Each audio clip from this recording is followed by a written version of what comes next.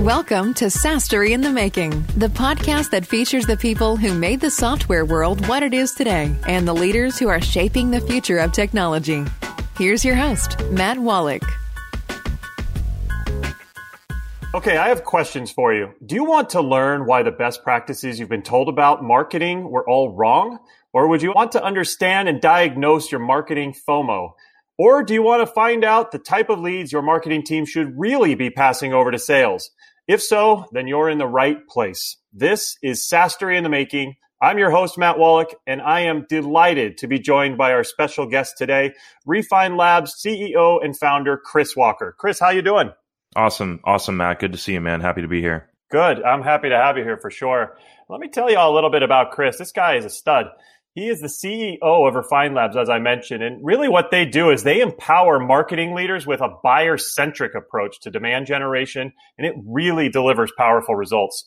And I really love just following him and them. They've got this outside-the-box way of thinking around marketing, and I know it's really benefited their clients. I've seen some of the stories. And he's got a great deal of experience and knowledge around marketing and startups, and he's really a true visionary and an innovator. So I'm happy to have him. So thanks for coming on, Chris. Yeah, great to be here. Happy to dive into wherever direction you want to take this. Careful what you say. We might go crazy. But tell me a little bit about what you're doing at Refine Labs lately and what's coming up. Yeah. So I would say that we're quite different than like your traditional marketing agency. We're constantly innovating and changing our approach, and we act more like a part of the clients we work with, their team. We're in their Slack. We're participating in QBRs. We're doing stuff like that if they want.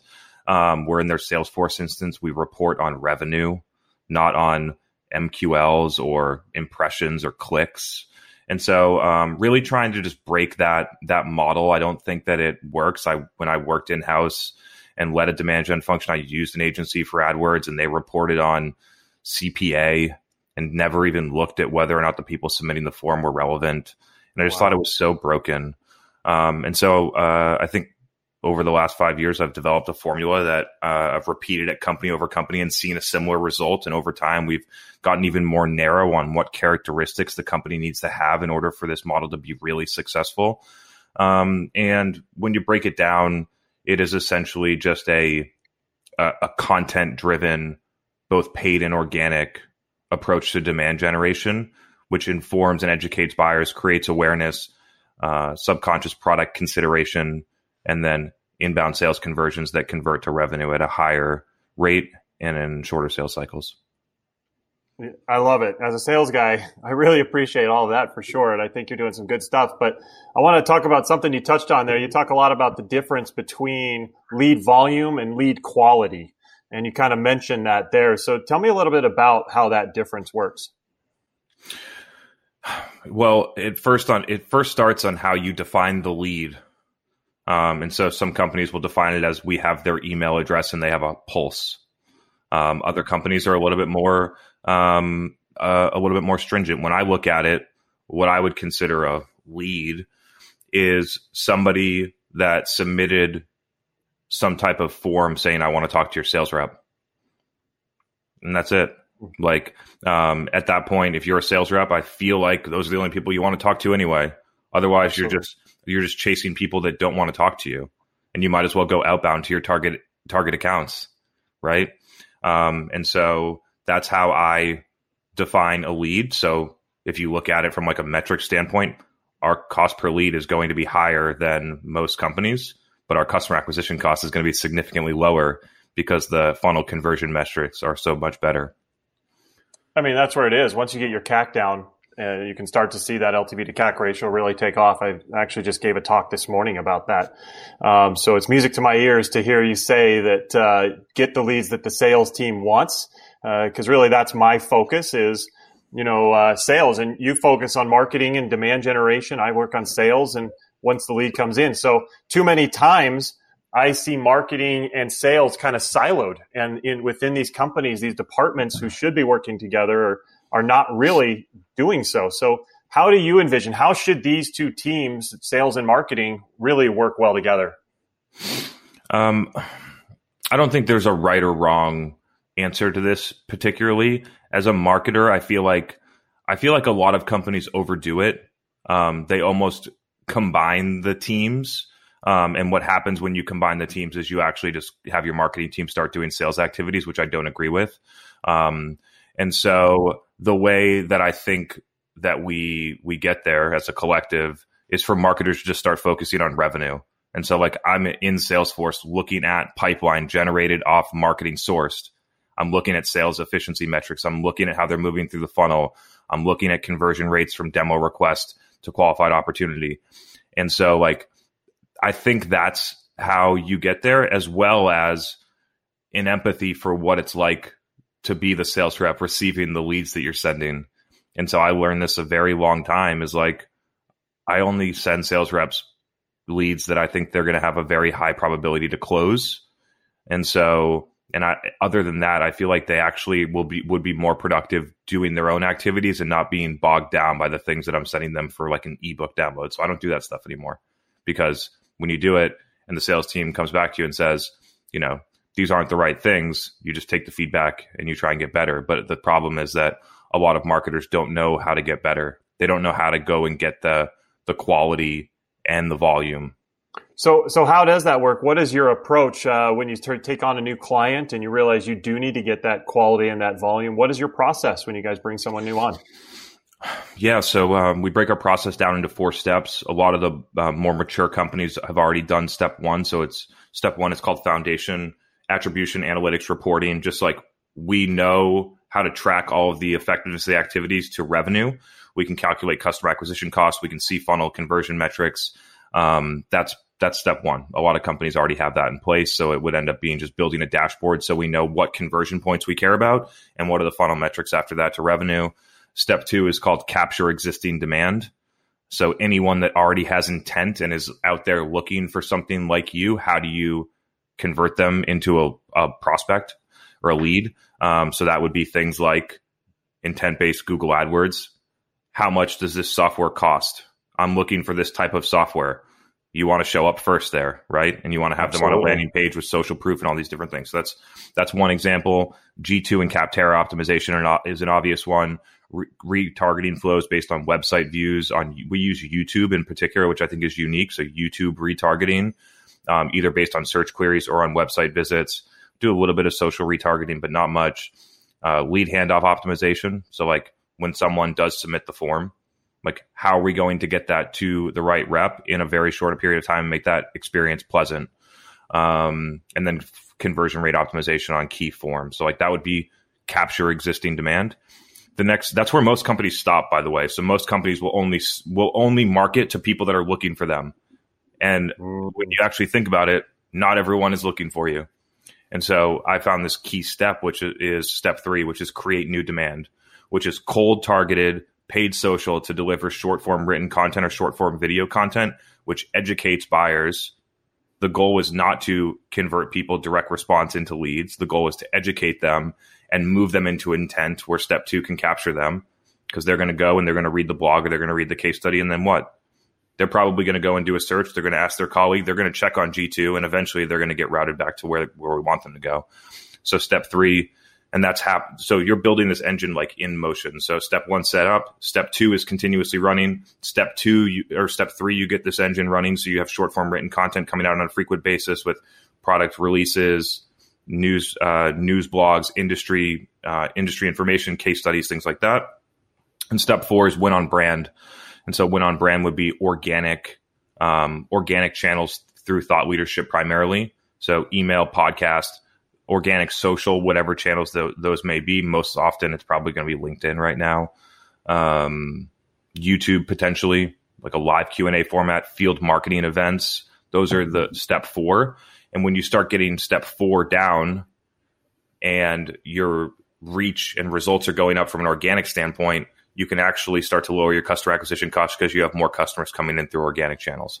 And so that's and just to preface it, like most companies should be doing step 4 no matter what. But what I found over time is companies need to see that AdWords is working. They need to see that Facebook paid is working before they'd even consider going out and, recording a a $5,000 video that has nothing to do with their product for thought leadership. Like a lot of companies aren't going to buy into those types of things because they're so transactional. Yeah, absolutely. It seems like something you've got to get over a hurdle to get to. And I love what you're saying about, a lot of people aren't looking for you. I had a SaaS startup that we were blue ocean. There was no other company doing what we were doing. And to us, we're like, oh, golden. We're going to take over the market. This is going to be amazing because we're the only thing out there for this solution. The challenge was exactly what you said, Chris.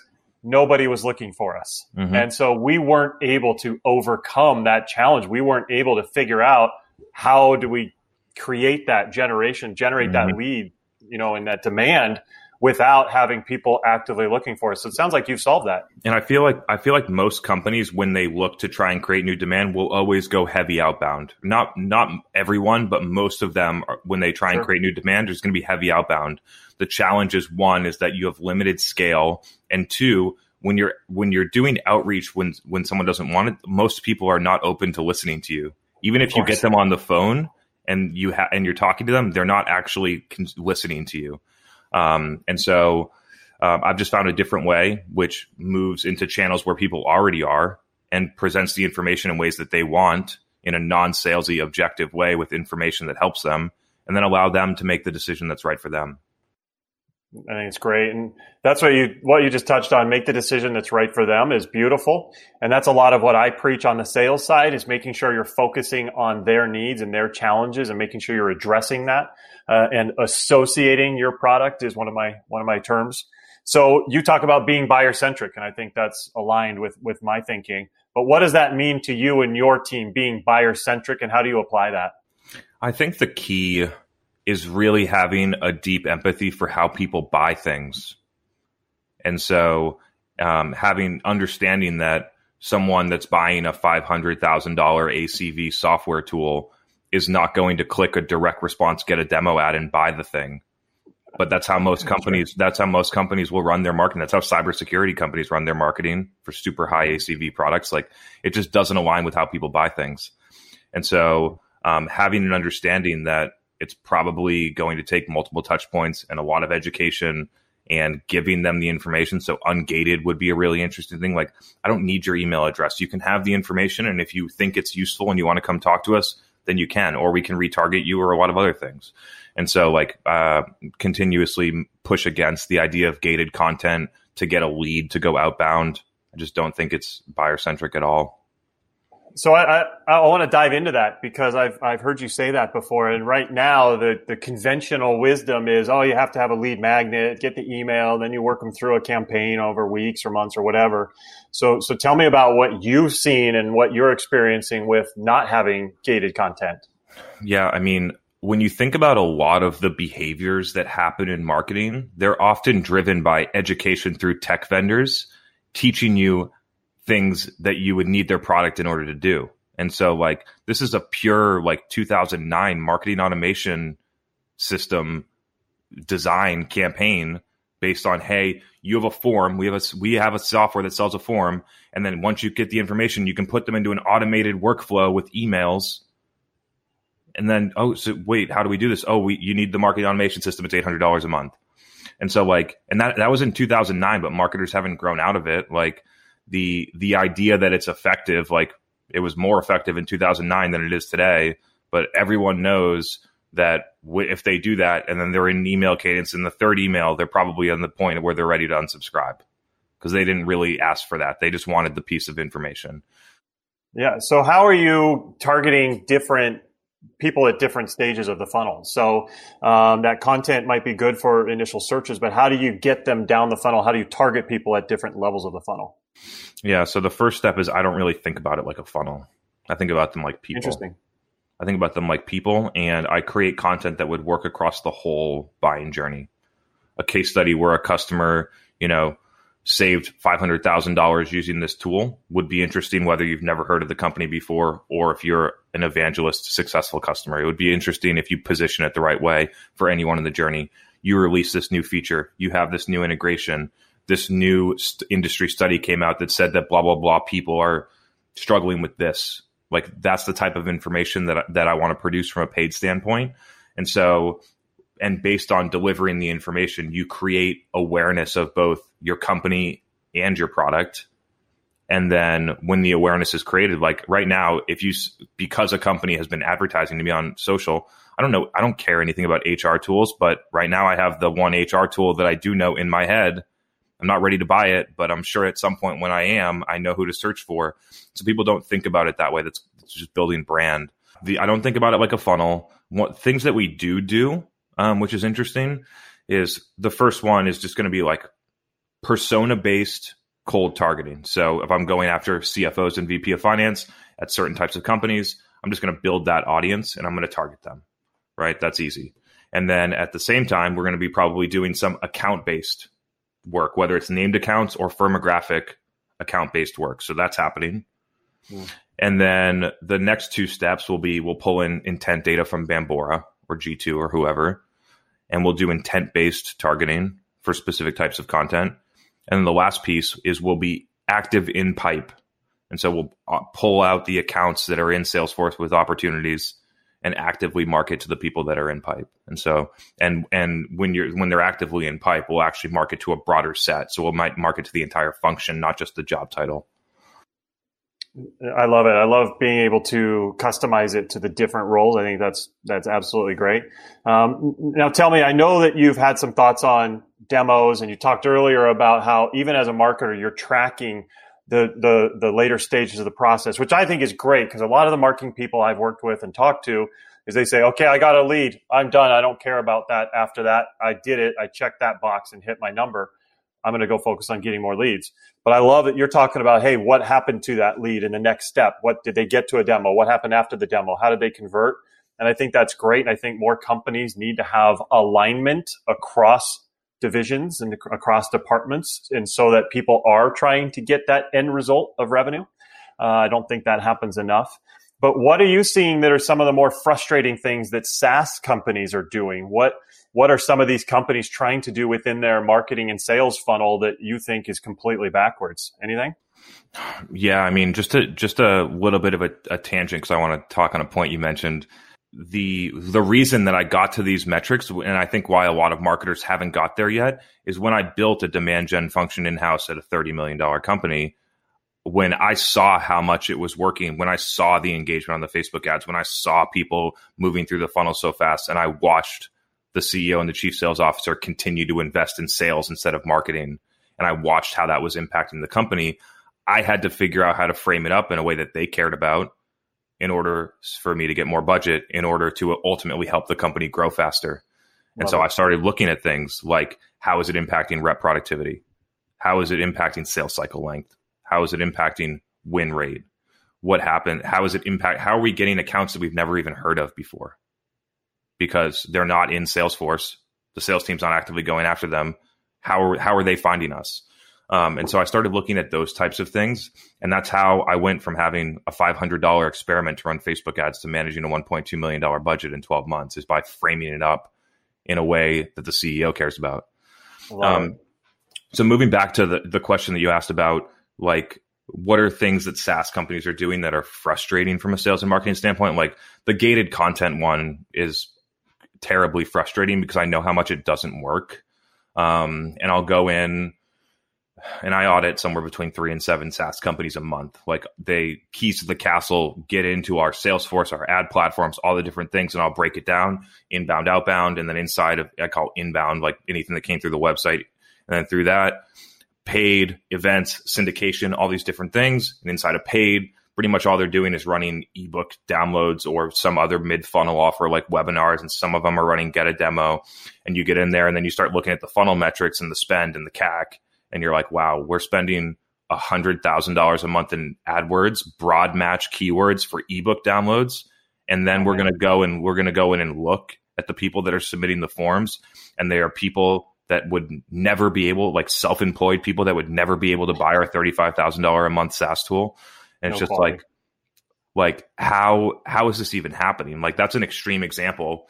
But paid social ebooks, same thing. I see companies try and target me with on-demand recorded webinars on LinkedIn, clicking off of LinkedIn onto an external landing page with a form to watch a 60-minute video. and you're paying $80 per 1,000 impressions in order to do that. And you're going to get way less than 0.1% conversion. And then even the person that converts isn't going to watch the video. So you're literally just giving away money for the fact that you're going to have a metric.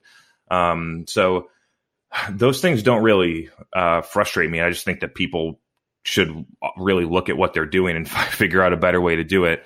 Some of the things that really frustrate me as a buyer, I go through a lot of different SaaS processes for products that somewhere between $5,000 and $50,000 a year.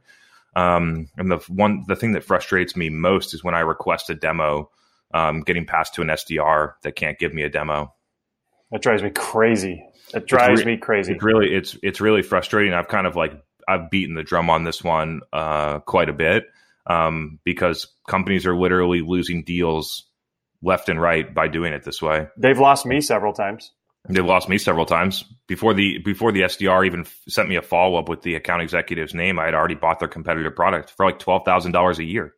It's I asked a demo when I go in to get a demo, I'm ready to buy usually. I'm done. I'm just like, give me the price, show me the product, make sure it can check these 3 things, and I'm ready to go.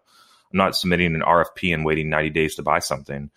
And so I find that to be probably the most frustrating thing. And you go in and look, and for some companies that have a 90-day sales cycle and they're not actually even giving a demo until day 30, it's like, how many deals are you losing because you don't give a demo before day 30?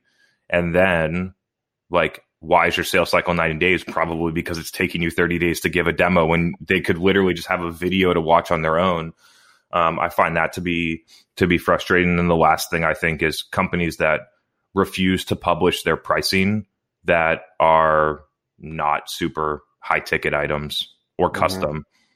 Like if it's coming in less than $50,000 a year, just put the price on there. I think it helps get more quality anyway, because you weed out the people qualify themselves out. Yeah, absolutely. But I love what you're saying, and that really rings true, because I've heard the philosophy of make them work to get the demo. Like, why do you want to do that? That you care about them more than they care about you. So this is pure just being seller centric, the opposite of buyer centric. Let's make them do everything that we want, as opposed to adapting our process to how they buy. Stupid. And that's what I do. That's what I do in marketing. I don't typically touch a lot of this. I mean, I'll share my point of view like I just did. But from our business standpoint, I don't usually touch the sales side. That's something that they're able to handle on their own, but I track the success of it, and the performance of the sales team ultimately impacts the success that I can have for myself and for the companies we work with. That's where you introduce them to me, Chris. That's what I do. If I see a company with a process like that, that's where I come in. We're wrapping up here, but just for some of our audience who are getting started, some of the founders out there, you've done a great job of getting Refine Labs off the ground and really starting to kick butt. What are some of the tips you would give to other leaders as they begin their journey? I think the really interesting thing about how I've done this is basically for the past 5 years of my career, I've done almost the opposite of what everyone else would do. People were going to trade shows and I was running Facebook ads in 2015. And then when I started this company and we started to hit some traction, like 20K MRR or something, people told me the first person I should hire is a outbound SDR. And I hired a part-time videographer and started creating content. And so I think a lot of founders, especially ones that are early stage that have maybe raised seed, typically will just onboard a huge sales team. I think that figuring out how to create the demand yourself to get to $1 million ARR is smart. It forces you to really understand the sales process. It forces you to really provide value. It forces you to really create demand. It forces you to build an efficient business. The second thing is we're profitable, and a lot of companies aren't. And so it forces you to be smart about your investments and your people and the things that you do, which I think is a strength ultimately. But when you're getting started, I think it's about really understanding your customer and being able as a founder to communicate with them. That's beautiful. I think that's fantastic. I think that's great advice. As a founder myself, a few times I could have used a lot of that. But I hope that it really helps those out there. This has been really great. I've learned a lot and I really appreciate it. This is not marketing 101. This is like marketing 534 or something like that. Super advanced and super outside the box beyond what other people are thinking. So we've been talking with Chris Walker from Refine Labs. Chris, how can people get in touch with you or learn more about what you're doing? Yeah, so LinkedIn's probably the best. LinkedIn, Chris Walker, CEO of Refine Labs. And then if you want to go to our website, it's refinelabs.com. And lastly, we're publishing a podcast called The State of Demand Gen. A lot of people are in there, a lot of demand marketers getting a ton of value. So I'd recommend you check it out if you'd like. That's great. I'll be sure to check it out myself. But thank you very much for coming on. Awesome, Matt. Thank you, man. Absolutely. For everybody else, take care. We will see you next time. Bye-bye. Thank you for listening to SaaStory in the Making. Join us next episode for another look into how today's visionaries are creating the next generation of innovation.